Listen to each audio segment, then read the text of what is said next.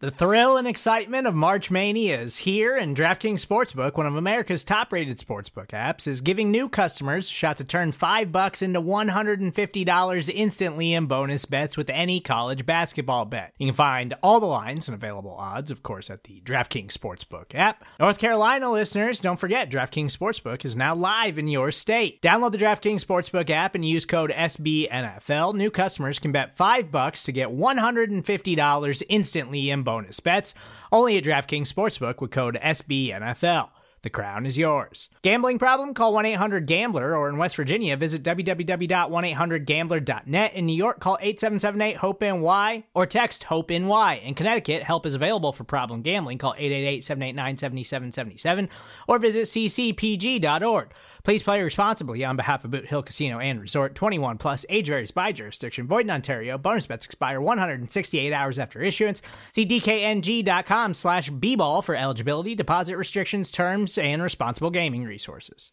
The Chicago Bears march into Mile High Stadium and come out with a win in a wild and crazy finish that's sure to be remembered for quite some time. I go through the game, talking highlights, lowlights, and everything in between on this episode of Bear With Me.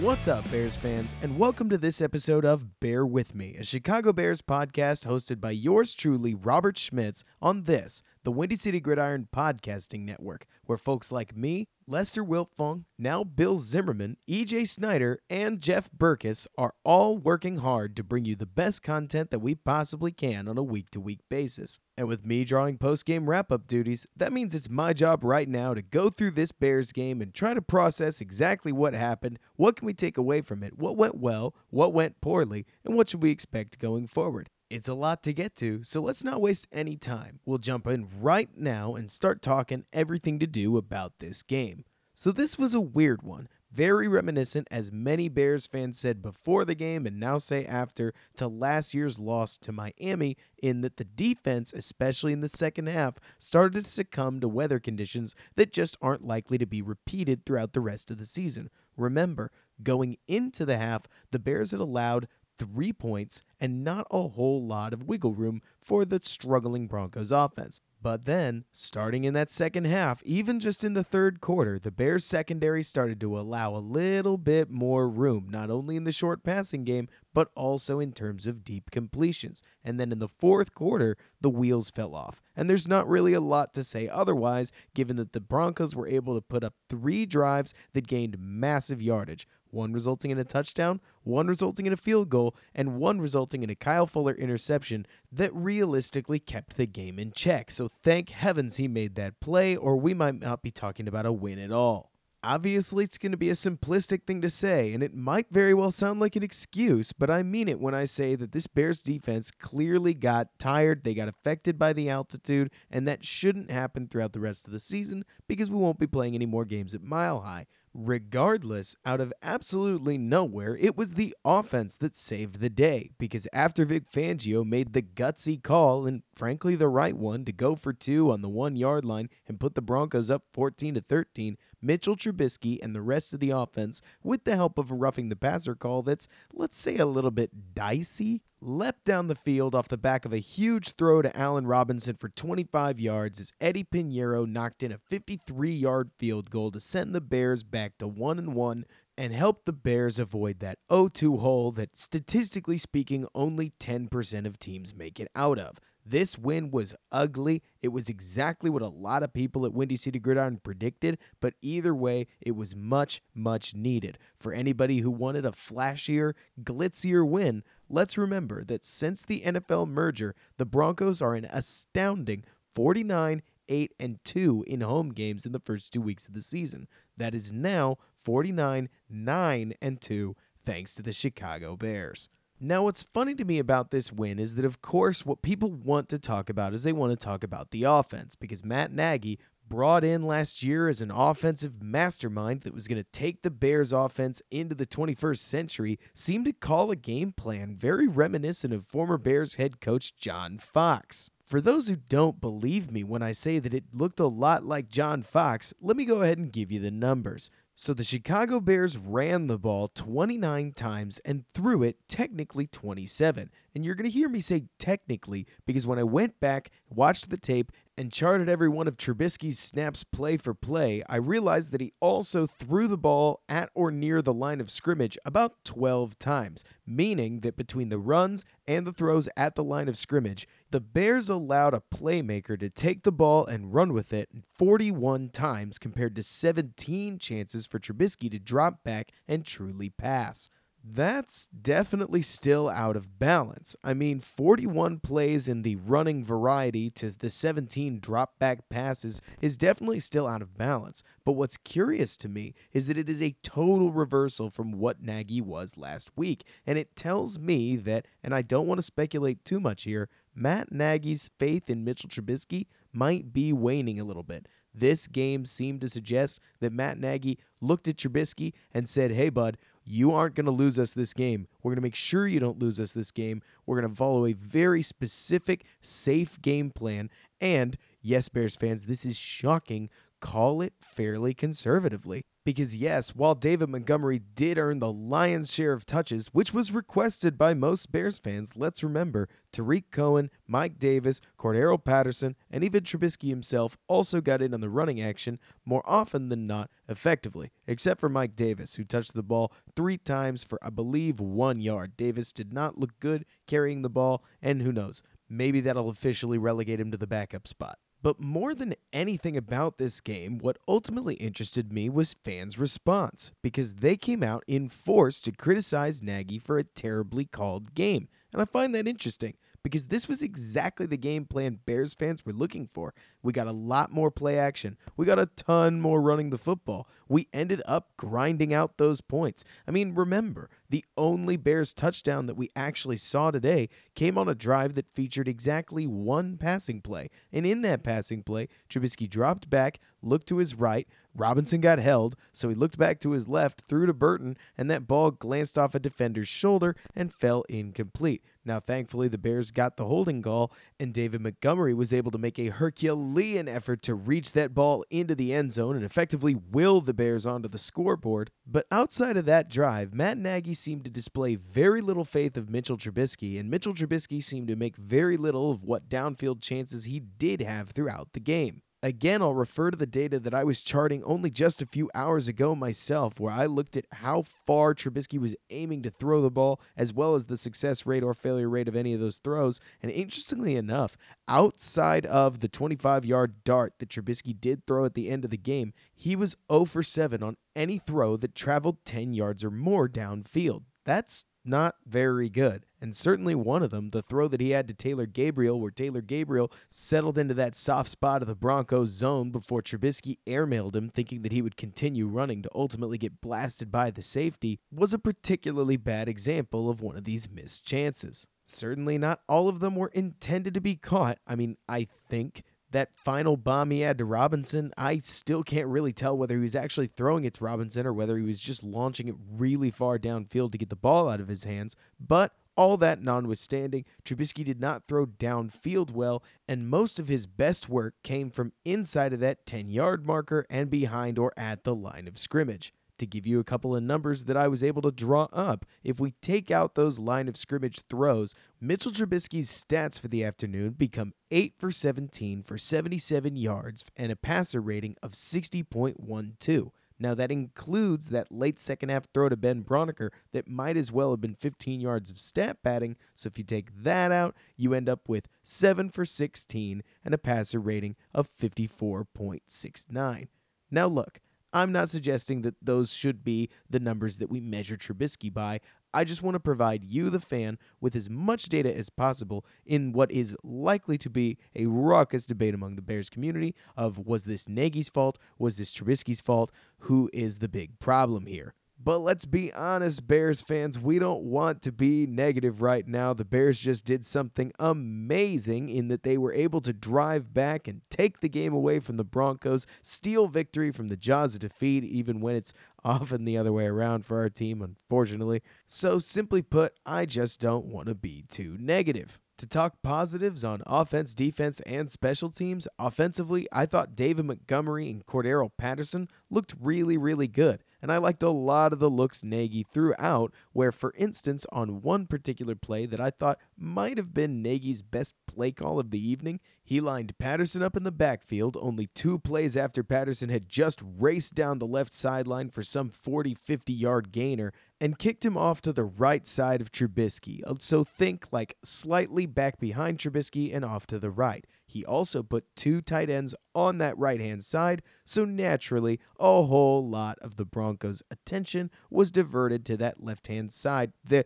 Broncos left, the Bears' right-hand side of the line.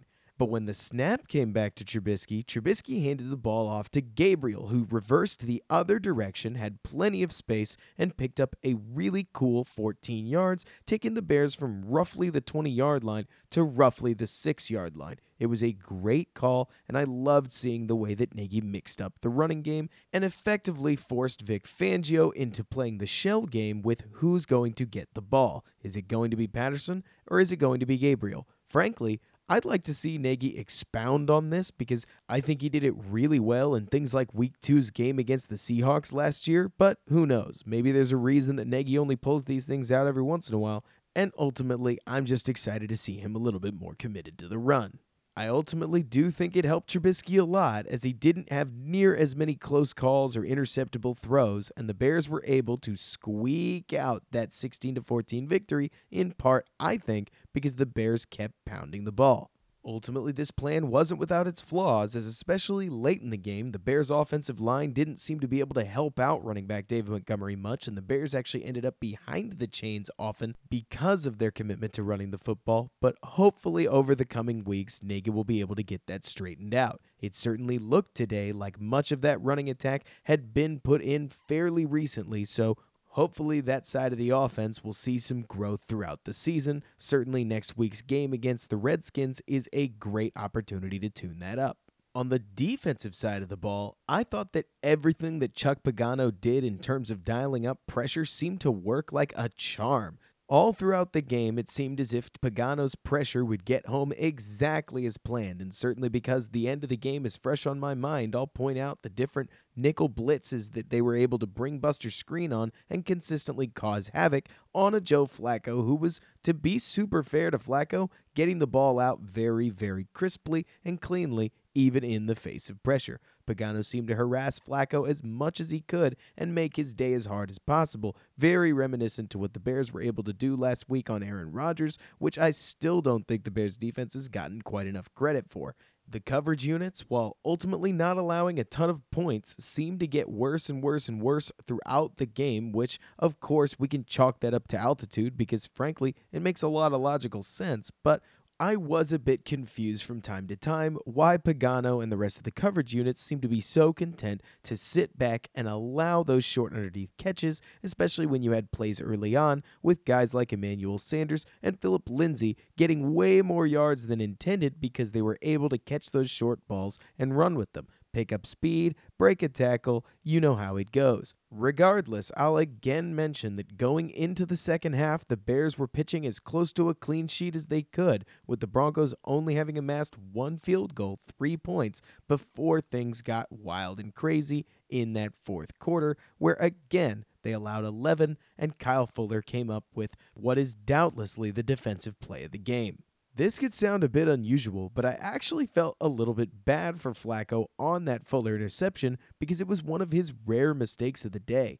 Bears fans, if you're like me, I thought Joe Flacco was going to ultimately play much worse than he did against this Bears team, where he threw for about 290 some odd yards, and he earned every single one of them. He kept dinking and dunking. He stayed tight when he needed to. He delivered some very, very solid balls to running receivers against a Bears defense that was going to take his lunch money if he let it, and they sure tried to. Regardless of how often different Bears players seem to be a touch off their game, certainly that play early on, I believe it was a third down situation even, when Khalil Mack ran around the edge, got his arms on Joe Flacco, and seemed to just lose control of him as Flacco escaped and was able to convert the first down. Flacco played hard, and he gave the Bears everything that he could, all the way up until the bitter end. So from a player perspective and from trying to earn it, it almost broke my heart a little bit that Joe Flacco then made that mistake, overthrew his receiver on the goal line, and it ended up in Kyle Fuller's hands. But as I'm sure you can guess, the Bears fan inside of me was completely comfortable capitalizing off of his error. Certainly one of the defensive storylines that grabbed my attention, and you'll get that pun in a little bit, was how often Khalil Mack was able to draw holds on his lineman number 72.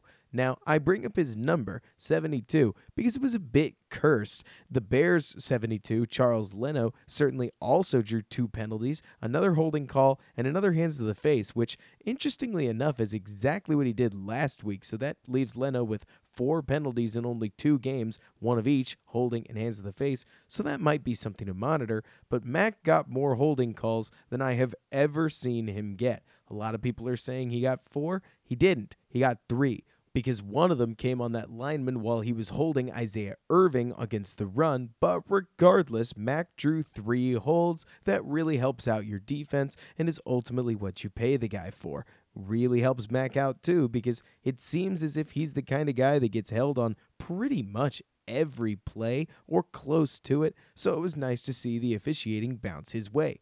Between Pagano's timing of different creative blitzes, even occasionally just sending that old school kitchen sink blitz that whether it works or not is always a treat to watch, Pagano and this Bears defense look like they are absolutely, without a doubt, unquestionably ready to roll throughout this season, and I'm very excited to see what they do from here. With threats to our nation waiting around every corner, adaptability is more important than ever. When conditions change without notice, quick strategic thinking is crucial. And with obstacles consistently impending, determination is essential in overcoming them. It's this willingness, decisiveness, and resilience that sets Marines apart. With our fighting spirit, we don't just fight battles, we win them. Marines are the constant our nation counts on to fight the unknown. And through adaptable problem solving, we do just that. Learn more at marines.com. One other defensive storyline, though, that I do want to note before I move on is the difference between Eddie Jackson and Kyle Fuller. Now, that might sound a bit odd, considering that I'm directly comparing a free safety and an NFL cornerback, but I want to point out a very unusual difference between the two. Kyle Fuller seems to get thrown at a lot, whereas Eddie Jackson recently seems to get thrown at as few times as an opposing quarterback possibly can. Eddie Jackson has become somebody that needs to be avoided, whereas Kyle Fuller, for as long as he's been a Bear, has always been somebody who I see getting attacked all the time. Now, this obviously will result in a lot of interceptions, and he picked up another one today. And if you think about 2018, it certainly resulted in a lot of interceptions then and was a big part of why he went to the Pro Bowl. But what I'm interested to watch as this season progresses is Kyle going to get good enough in coverage to where people stop feeding the ball to his receivers, or is he going to end up continuing to allow many of the yards underneath that he's often made a name for? Certainly, I don't say this to overreact to a Week 2 game against an opponent like the Broncos that is known for winning these games in early September.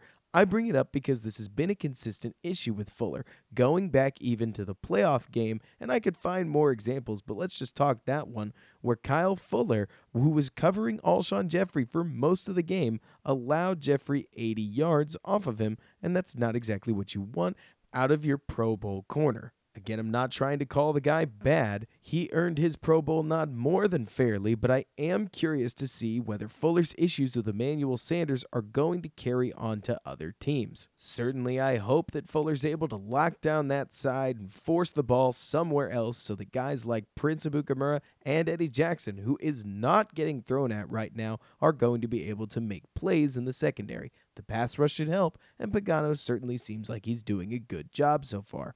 And finally, come on, Bears fans, you knew this was coming. I want to talk about special teams and how both guys who kick footballs today looked great. I want to start with the less obvious one, Pat O'Donnell, who seemed to punt his butt off. It may very well have been the altitude helping those balls fly further and further and further, but at one point, Pat O'Donnell kicked a 61-yard punt, which was very, very helpful to the Bears, considering that they just lost 11 yards on the plays prior. That was back when Cohen took that screen way too far backwards, trying to take the ball to the other side, and it did not work, and Pat O'Donnell was able to help flip the field with a 61-yard punt that then also had a penalty called on it and drew the Broncos even further backwards. He also kicked a ridiculous, outstanding 75-yard punt at one point that planted the ball on the Broncos 3. In general, Pat O'Donnell was on fire today and punted 5 punts for a net average of 57.4 yards. That is a very, very good day, contextually speaking, for a punter, and he looked like a man that deserved to be extended. So kudos to you, Pat O'Donnell. Considering that we played a 16-14 football game, that was very, very helpful. And if you thought we were going to go through this review show without talking about Eddie Piñeiro, you were wrong. Piñeiro came into the Denver game this week having only kicked one kick in a Bears uniform that actually counted in a regular season game, a 38-yard boot against the Packers, and he couldn't have been more clutch today, not only hitting the 40-yard field goal that tied the game for the Bears and the go-ahead 51-yarder, which ironically enough is exactly the distance he was not allowed to kick when the Bears went for it on 4th and 10 last week. But of course, as you know, when Trubisky planted that throw to Robinson on the field with 1 second remaining and a 53-yard field goal standing in the way of the Bears losing 13-14 in a heartbreaking, potentially back-breaking game for the season, it was Eddie Piñeiro that stared down what he had to do and kicked that ball super hard right through the uprights. Literally everything that you could ask for as a Bears fan from your kicker. That was awesome. It totally validated all of the intensity that Piñeiro's had about his position because in case you don't know, Bears fan, Khalil Mack is consistently one of the first people out on the field. He will often get out to warm up and stretch about 3 hours, a ridiculous 3 hours before the game because he takes his craft intensely and seriously. Today, out at Denver, he was also joined by one other player, Eddie Piñeiro, who was out there warming up and doing the best he could to prep for his game. And oh boy, did that pay off. This kick was huge. And should the Bears make a playoff run, which I certainly hope they do, but if they do, they're going to have to figure out whatever's going on with this offense thing. They're going to need a quality kicker. A quality kicker makes a huge difference. I'm a firm believer that the biggest reason the Rams made the Super Bowl, besides that rotten DPI call, was Greg Zuerlein. So hopefully Eddie Piñeiro can come through and be that stalwart back there at the kicking position that gives the Bears a chance on almost any field goal range with the game on the line. I can't speak enough about this kick, though I certainly hope that it doesn't make it sound like I'm trying to diminish what Trubisky did, because Trubisky even had the wherewithal, after dancing around in the pocket a little bit, to throw that ball as fast as he could to Robinson so that Robinson would go down, which, interestingly enough, Bears fan, if you want to think about something crazy, all Chris Harris had to do to win the game was not down Robinson for a couple of seconds to make sure that clock went off. I understand that that is a total judgment call, and it's not something that you should fault Harris for, but Harris immediately downing Robinson with a second clearly on the clock did a major favor for a Bears team that needed that chance to win, and then Piñeiro came out and did it. Major kudos to Piñeiro, and suddenly, out of absolutely nowhere, the crazy, kooky, wonky, wacky, batty kicking competition that the Bears put all these guys through looks like it might have yielded the guy for only a conditional 7th round pick should Piñeiro remain on the roster for 2 more games, and I'm just going to go ahead and assume that that pick is as good as gone. This kicking competition was wild, but lo and behold, with this 51-yard, 53-yard, and 40-yard performance, the Bears may have found their kicker, and altitude or not, this kick was huge, and we could not have asked for more. That's all I got for you today, Bears fans. Thank you so much for tuning into this show, and on whatever platform you're listening to, be it iTunes, Spotify, or whatever, be sure to hit us with a 5-star rating because that really helps us grow the podcast brand. Be sure to stick around throughout the rest of the week, too, as other shows like Bears Over Beers, hosted by E.J. Snyder and Jeff Berkus, T-Formation Conversation by Lester Wiltfong Jr., and Bears Banter, the new one from Bill Zimmerman, will be going over plenty more topics, and you'll hear much more preview about the upcoming game against the Redskins, a Monday night game that, let's just say I'll just say excited to do the podcast late that night. And of course, if you like what I have to say, be sure to follow me over on Twitter at Robert K. Schmitz. That's at RobertKSchmitz, where more often than not, when I'm not on a plane, which is what was going on in this last game, I'm tweeting out plenty of thoughts about the Bears all throughout the week. Ideally, that's where you get my first link to whatever video I'm going to do this week, which I'm still working up a concept for. And of course, you'll get what I think of the Bears games as the Bears games are going on. Thank you so much for listening, and until next time, Bears fans, bear down. And thanks so much for bearing with me.